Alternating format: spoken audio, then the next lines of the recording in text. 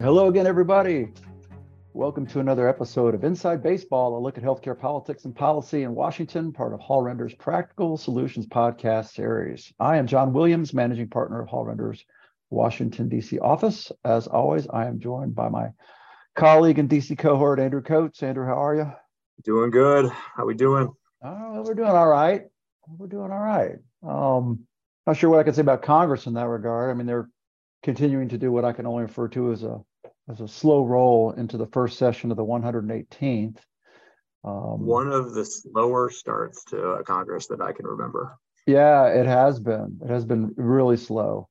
And speaking of slow, I'm going to touch base on some of that stuff real quick, but we have something rather exciting in store for the podcast later. You want to tell everybody about it?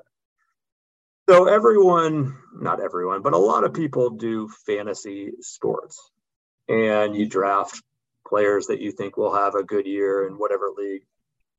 We're going to do a fantasy draft for DC. And by this, I mean, there's going to be a healthcare focus, but also just we're going to draft items that we think you're going to be reading about or hearing about in 2023. How we score this, I don't know. There's no precise way, but I think it's a fun way to kind of hit on some of the big issues that we're going to be hearing about this year. And we'll look back at the end of the year and see who had the better team. Or at least a way to fill up this podcast, since there's not too much to talk about, at least as far as Capitol Hill is concerned. And I'll sort of do some housekeeping on that side real quick before we dive into the draft. When I say it's slow, I mean as slow as in the Senate has passed one bill that makes technical corrections to the Controlled Substances Act and nothing else. They are really moving slowly over there. I mean, they're doing confirmations for judges and executive branch positions, but nothing really on the legislative front. The House has passed 28 bills. Only 3 of them are even related to healthcare. And those 3 deal with either ending the vaccine mandate or the public health emergency. So not much legislative productivity. Senate Help Committee did hold a hearing on workforce shortages. It was the first help hearing for the new chairman, Bernie Sanders, and ranking member Bill Cassidy. That may result in some legislation down the road, but really nothing for now. On the administrative executive branch side of things, I do want to note for everybody that the DEA released a long-awaited proposed rule on prescribing controlled substances via telehealth. That does not seem to have made anyone very happy. They did it after 6 p.m. via a press release, which is essentially an agency's way of hoping nobody's going to notice for a few days. Normally that stuff goes to the Office of Information and Regulatory Affairs, which then publishes in the Federal Register. Everybody gets notice that it's at OIRA. We got nothing but a press release. It has reached the Federal Register and been published, but so the gist there is that they're not adopting what has been in place during the pandemic as far as the prescription of controlled substances via telemedicine. During the pandemic, DEA registered practitioners could issue prescriptions for controlled substances without conducting an in-person medical evaluation if they met like certain conditions. Under these new rules, there is some flexibility in that telemedicine prescriptions would be authorized when a qualifying telemedicine referral has been made by another practitioner. So there's that flexibility that didn't exist before. But under the new rule, when you don't have a prior in-person exam or a qualified referral that I just mentioned, prescriptions are limited to 30 days, a 30-day supply. You have to search the state prescription drug monitoring program. Prescriber must be licensed in the originating and the distant site location. So wherever the doc is, it's got to be licensed. And whatever state the patient's in, the doc has to be licensed. No Schedule II drugs or opioids can be prescribed, except subject to the 30-day supply limit above, unless you're talking about buprenorphine, which is for opioid use disorder. So, and they're giving everybody a 6-month grace period to comply. So there's more on that. Hall Render's website under our resources tab if you would like more information on that proposed rule. Real quick on the workforce shortages help hearing. I tracked that. I thought it was interesting. I wanted to see kind of how Bernie and Cassidy would get along and their But it was, I think, worth noting. Bernie talked about kind of legislation that was needed regarding workforce shortages this year from the Senate. And he mentioned expanding the GME program, which actually I think that's Finance Committee. He mentioned that as a must do, and expanding teaching health center program, as well as nursing shortages and emergency medical services.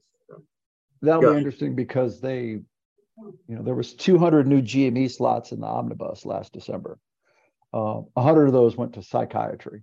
So it'll just be interesting because some people argue, well, we already did that in December, but right, certainly something that I agree with you. Something that needs to be addressed, and I think I had a chance to talk to Bill Cassidy a couple of weekends ago, and we touched on this, and he also noted that that's something he's looking forward to working with Chairman Sanders on. Right. And Cassidy did mention, the government doesn't have to do everything. And he talked about how they need to address physician burnout, which he thinks is partly due to overregulation by the government. So there's certainly differences there between the two of them, but also some areas that they can work on. Exactly. Okay, so with those housekeeping items out of the way, we thought we'd have a little fun in the prognostication department. Andrew, you want to tee this up? Yeah, absolutely. So we put together about 8 different items, and between the two of us, we're going to draft those items, which we think will be newsworthy this year. John, I think we did a coin flip beforehand, and you won the toss. So you get the first pick of our 2023 Fantasy DC Things draft. Very good. Well, I will go first and not defer. And my first selection is Ron DeSantis is running for president. I know, surprising. But he will not announce until after Memorial Day. So I'm walking out on a really big limb with that one. I know he's got a book that's come out this week. Apparently doing very well, at least as far as Amazon's concerned. He's been making visits to other states. He's doing all the things that you're supposed to do when you're preparing to run for president. So DeSantis running for president, but not announcing until after Memorial Day. Why do you think after Memorial Day? Any reasoning behind that? Well, because he's really in no rush. It doesn't at least seem like he's, the legislative session in Tallahassee is, I think, getting close to finishing up. And I know that he's going to want to, or at least he plans to highlight a lot of the legislative accomplishments he will have had in that session of the General Assembly down there. So I think he's waiting until that's wrapped up. And frankly, I don't know if there's anything in it for him to announce sooner rather than later. So yes, Trump. Agree. When you have a national kind of name like and platform that he does, I mean, I guess you could say the local politics of Iowa and New Hampshire, you want to get up there and start locking down votes and donors, but he has such a big platform. It's not like, Nikki Haley to Sean Sununu, someone who's not known, that needs to kind of get out in front and get people to recognize them. Well, and somebody else had an article, I think it was maybe the Washington Post, talked about this weekend summit he had down in Miami a couple of weekends ago, where he had all these big dollar donors in the Republican Party fly down there and spend the weekend meeting with him and his political team, and a lot of people down there at that event who have previously supported Trump. So, he's courting the donors, he's releasing the book, he's making the visits. I found it interesting that he's, instead of going to Iowa or New Hampshire, he's been to New York and Illinois. So a little bit out of the box strategy there early, where most people running for president, their first trips are usually to Iowa or New Hampshire or some early primary state. But so running for president, not announcing until after Memorial Day. little history note, you know who announced really early, and this has always been kind of the case study of why you announce early, was Jimmy Carter. Announced a month after the 74 midterms. His famous kind of stump speech on that was, he told his mom he's running for president. She always said, "President of what?" It's always been regarded as why you get in. But of course, Carter wasn't really known then, right? So he had to get out there and get up and get to those states early on. Did not know that. Did not Jimmy Carter history for you. There you go. All right, your turn. All right. So I'm looking across the board here, and with my first pick, I'm going to take Kevin McCarthy's 2023 playbook. I think be prepared to read a lot of, if you're a Politico or Bloomberg reader, a lot of headlines mentioning McCarthy's playbook. And of course, this is true with all speakers of the House, right? Or all eyes on Kevin McCarthy. But it raises a good point. What are McCarthy's top goals for this year? And I think we're starting to see that slowly trickle out. But like any Speaker of the House, your number one job is maintaining the majority, right? That's how you're ultimately going to be measured, is if your party stays in power after the next election. And so his main job, it's a little bit under the radar, but it's flying around the country with his most vulnerable members, a lot of the freshman members who are, that's the easiest time to beat an incumbent, is their first term before their name gets known. So to get out there and travel and raise money with them. Oversight is going to be huge in this Congress. And this Congress is shaping up to be a massive oversight Congress. And I don't just mean from your former committee, government reform, but it seems like all the committees are dipping their toe in the oversight water. And the plan just seems to be investigate everything right now, and tie up the White House with having to respond to these investigations and hearings and subpoenas, and kind of control the message, as opposed to the White House getting to dictate what the messages are. So we're already seeing the big ones that are all over cable news, the handling of COVID, the Twitter censoring, train derailment in Ohio. Those are the big ones that the administration kind of wants to avoid. But then you have the more kind of in the weeds investigations going on. So waste, fraud, and abuse of authority in federal agencies, federal regulations and the burdens they create on Americans, everything down to even like hospital CEO compensation is going to be a big item this year for a number of the different House committees. So we're starting to see that play out already. Yeah, you mentioned my former committee, Oversight and well, it used to be called Government Reform and Oversight. Now I think it's just called Oversight and Reform. It's Chairman Jamie Comer of Kentucky. I know earlier this year mentioned that how hospitals spent their provider relief fund monies is something that they were going to look at. So that I think that fits. I think you're right. That fits within that more niche area of oversight, so that they're not just looking at, Hunter Biden's laptop, right? They're actually going to look at what they view as more substantive policy-related oversight, and how those agencies, same thing with PPP. They're going to look at the PPP loan stuff, and so yeah, I think you're right. And McCarthy overall, with what, a 5-vote majority, that playbook's going to come in handy, because it just takes one person getting sick, right? I mean, you see it in the Senate right now with Senator Fetterman of Pennsylvania having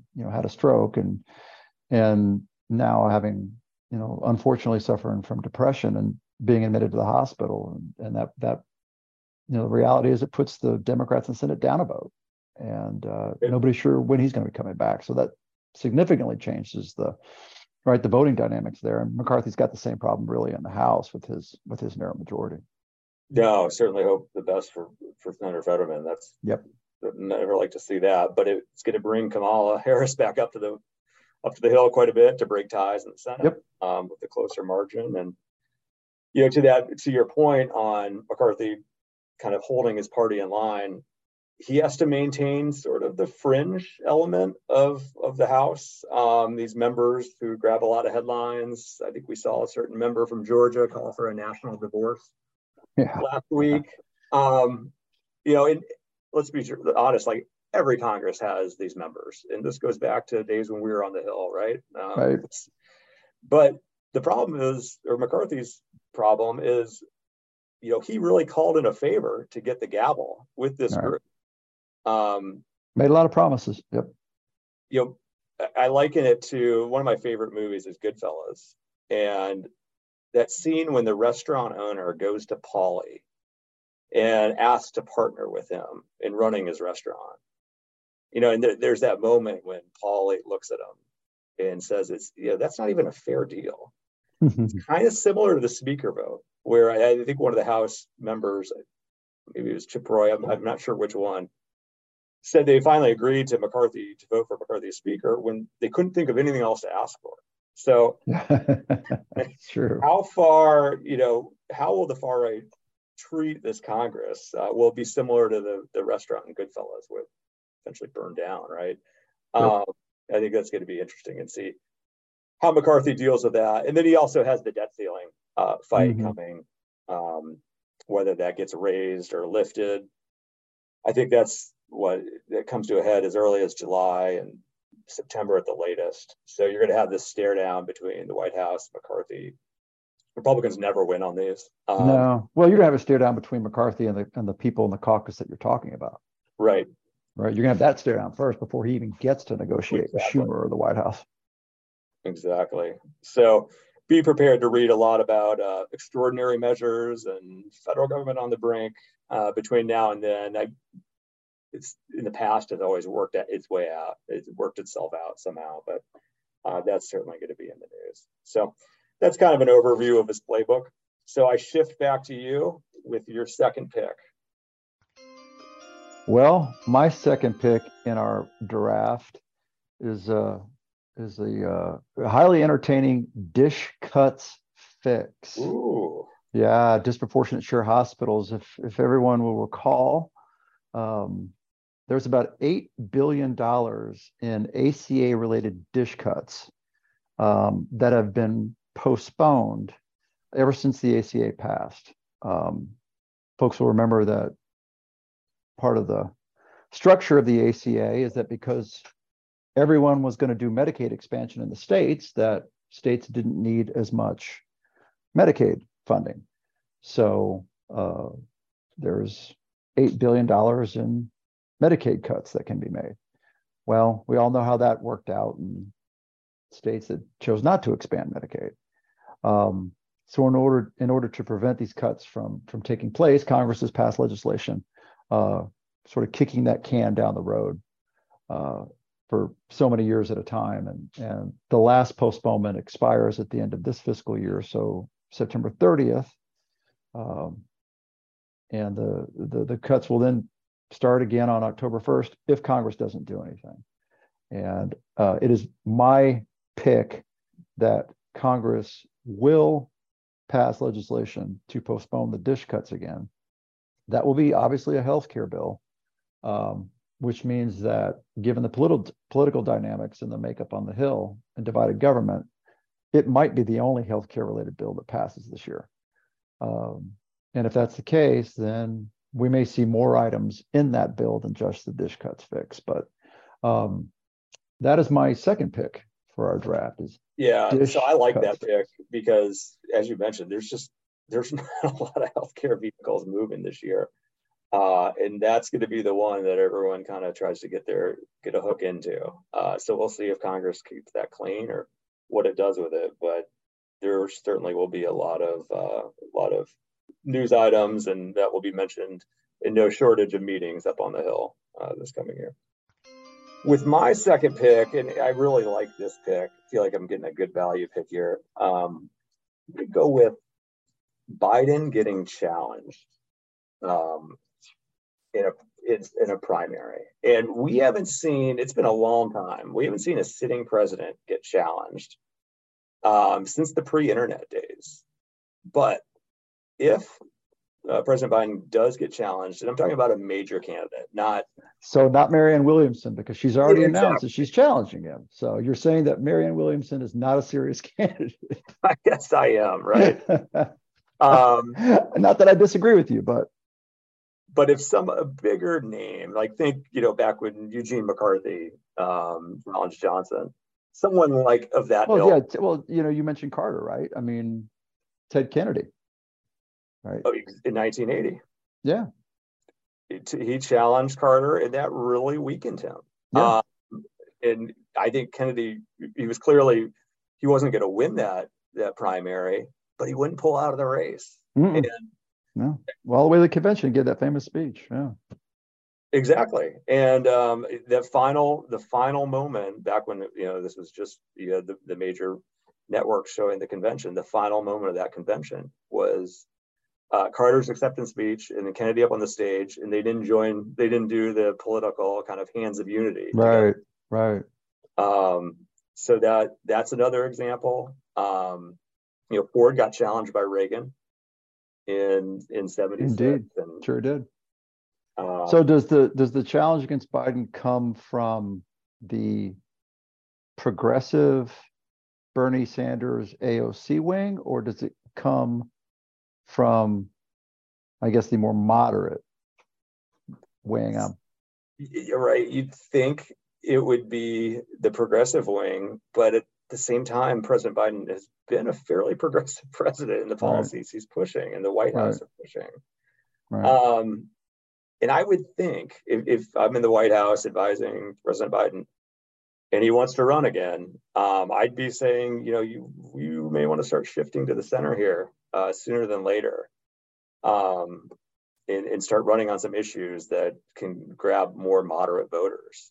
So I don't know where that challenger would come from. But I do know if you're the White House, you certainly want to do what you can to sort of weaken potential challengers that would be a threat. Well, and I think they've done that systematically, right? By the way that they changed up the primary system so that they're not going to Iowa. They're not going to do that. They're going to go to the states where Biden is strongest, right? South Carolina, right out of the gate, they're going to go to states where they know he's not at risk of losing. Yeah, no, I completely agree with that. And I think you look back at when there were a lot of challenges to sitting presidents, and that was late 60s, 70s, Watergate, Vietnam, just a general sense of government overreach. And we're in a very similar, there's different reasons, but there's a lot of anti-Washington sentiment right now. So I think this is something we could see. And, if it were to happen, I think it's bad news, obviously, for President Biden and National Democrats in 2024. Very good. Well, I guess we're to my third pick? Third pick.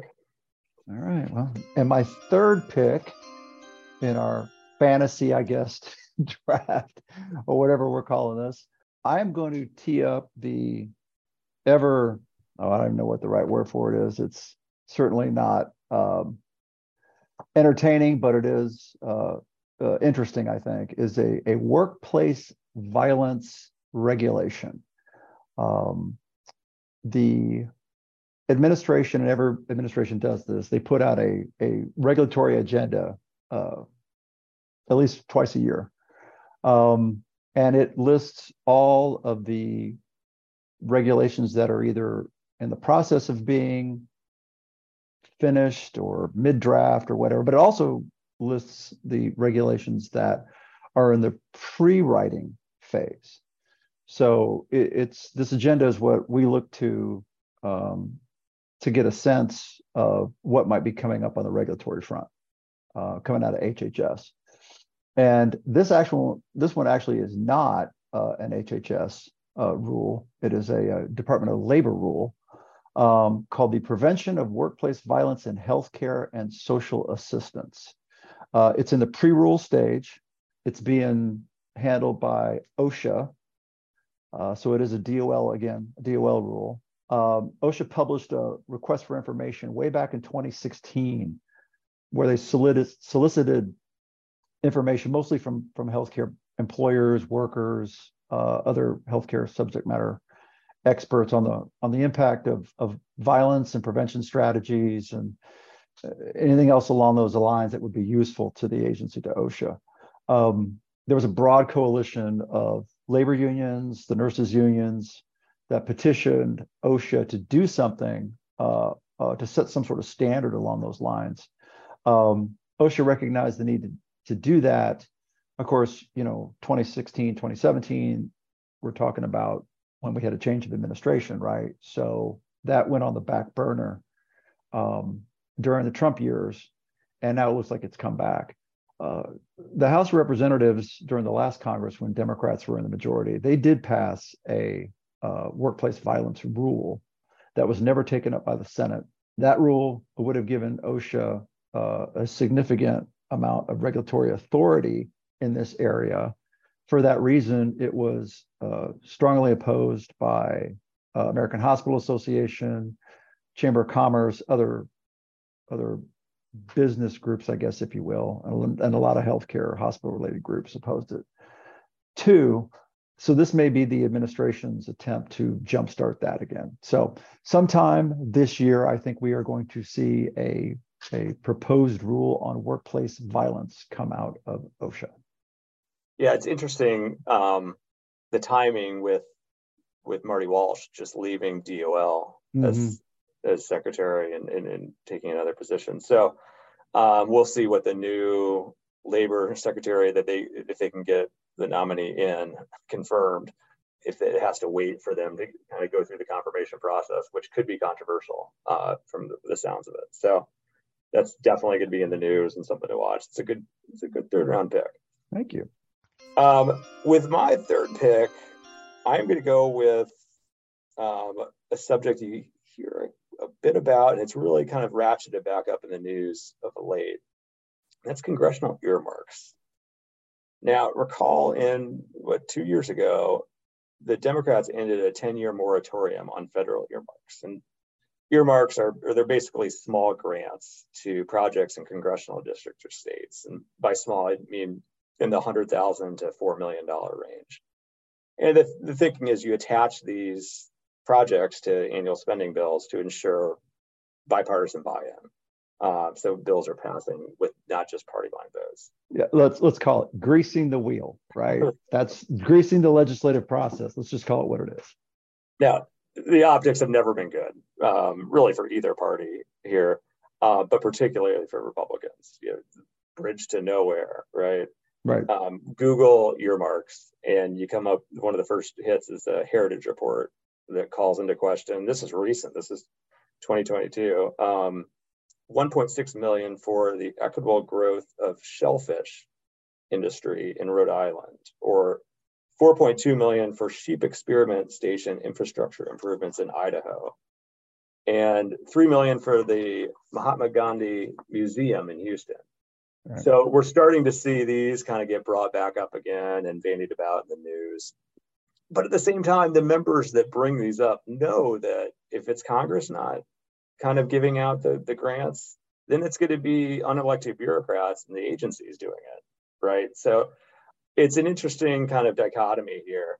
I think one of the wow moments, and we often will send each other texts or headlines, was late last year, and I forget if you sent it to me or I sent it to you, but it was the House Republicans voting to keep earmarks in place for this Congress.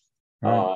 And by a big margin, it was over 100 votes. So I'm playing a little bit of the long game here, but I'm predicting by fall, you're going to continue to see earmark bashing in the Congress, especially in the House. Well, yeah, earmark bashing in the House. And, we just learned in the last 24 hours that there are certain types of earmarks that House Republicans are just not going to do.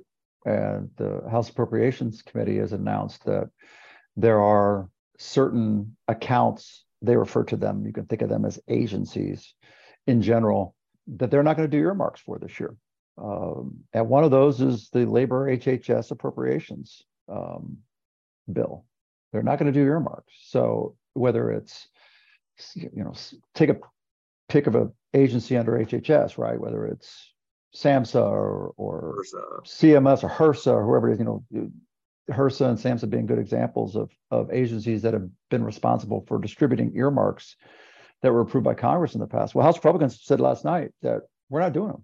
We're not going to do labor HHS earmarks. So hospitals, health systems, a lot of folks in the healthcare space that were hoping to get the House of Representatives to, or their Congress person to put in an earmark request for them are going to be out of luck this year. So yeah, you're right. The bashing is going to continue. What's interesting is under that Heritage report, the next link was a Brookings report. Now Brookings, Heritage being the conservative think tank, Brookings being the more liberal. And it talked about that while Democrats sought more earmarks in 2021, 2022, the Republicans actually asked for more money. So I think they eliminated the defense account. They eliminated, as you mentioned, the HHS account. By doing that, that may be a way of controlling the spending that comes out. Yep. I think you're right. All right, last pick. Okay, for my last pick in our political draft, I'm actually going to go with the relationship between Bernie Sanders and Bill Cassidy will be more amicable than folks might have anticipated. The interesting thing about that committee is that if Republicans would have gone by seniority, then Rand Paul would have been next in line to be the highest ranking Republican instead of Bill Cassidy. And the idea of Rand Paul and Bernie Sanders being responsible for running a committee together would have been just the height of political theater. And that would have been must-watch TV as far as political geeks like me are concerned. But there would have been areas too where they would have worked together. I think they would have both enjoyed bashing drug companies together. But I do think that Cassidy and Sanders are going to work better together than people think. And I have a little bit of insight on this in that I was able to talk to Dr. Bill Cassidy about this a couple of weekends ago and asked him about his relationship with Sanders. And he said that he gets along with Sanders pretty well. There's not a lot of animosity there. There are going to be certainly things that they don't agree upon. Dr. Bill, being a doctor, certainly wants to decrease the regulatory burden on physicians so they can spend more time, practicing instead of doing paperwork and complying with regulations. I'm not sure there's a regulation Bernie ever saw that he didn't like. But there is other areas where I think there is room to work together. We talked about workforce shortage being one of those earlier, but also in behavioral health. Behavioral health is a huge issue for Bill Cassidy for personal family reasons. And I know that's also been one that's been a big issue for Bernie Sanders as well. And Cassidy is a member of this, what's known in the Senate as the Gang of Eight. It's these 8 Republicans that have a history of working across the aisle on bipartisan legislation to get bipartisan legislation through the Senate. So I think you're going to see a better working relationship between Cassidy and Sanders than I think a lot of people had anticipated. Yeah, I agree. And both these members are not afraid to jump in the water on any healthcare related issue. So right. There's going to be no shortage of headlines in news coming out of that committee and action coming out of the Health Committee on healthcare. Indeed. All right. So last one. And with every fantasy draft, you need a good sleeper. And I think there's no better sleeper than what I'm going to take in the 4th and final pick, nonpartisan advisory commissions and panels. And by this, I'm talking about MedPAC and MACPAC. Now, who is MedPAC? MedPAC is the Medicare Payment Advisory Commission, which was created by Congress in 1997. It advises Congress on issues impacting Medicare, in particular Medicare reimbursement. For over a decade now, John, you and I, we've written newsletters and DC updates, and for the large part, this decade has been filled with a lot of healthcare news, whether it's passage of the ACA, the attempts to repeal the ACA, COVID, all the massive spending to deal with COVID. There's been no shortage of news, but one constant is always in the healthcare world is always reports coming out of MedPAC and MACPAC. MACPAC is kind of the sister to MedPAC, and then it deals with Medicaid. And these reports that come out, and they meet monthly or bi-monthly, and they have annual and semi-annual reports. They're important, and it's really how healthcare policy is made. John, you and I have both been congressional staffers, and you don't just learn things by sitting inside of Longworth and Rayburn and Cannon. You have to read these reports and find out, what nonpartisan experts are advising Congress on in regards to Medicare payment. And I think in kind of the first year without major healthcare policy news coming out of DC, get ready to hear a lot more about these MedPAC reports. They're highly technical. They're in the weeds, kind of hence the sleeper nature of my pick. But it's a very much underrated facet of healthcare policy. Yeah, you're right. It is certainly in the weeds over there. They've got some pretty deep policy expertise. People that get appointed to MACPAC or MedPAC, right? They're typically from outside of Washington. These commission members, or hospital CEOs, or physicians, or people who work in their day jobs, right, in healthcare, and they're certainly subject matter experts. And then you've got the staff at these commissions who are also really good subject matter experts on this stuff. And so, yeah, I think you're right. I think they're going to get a lot more attention just because there's not going to be a ton happening on the Hill. So people are going to be focused. At least, folks in the DC healthcare media who need stuff to write about are going to be looking to these commissions a lot more.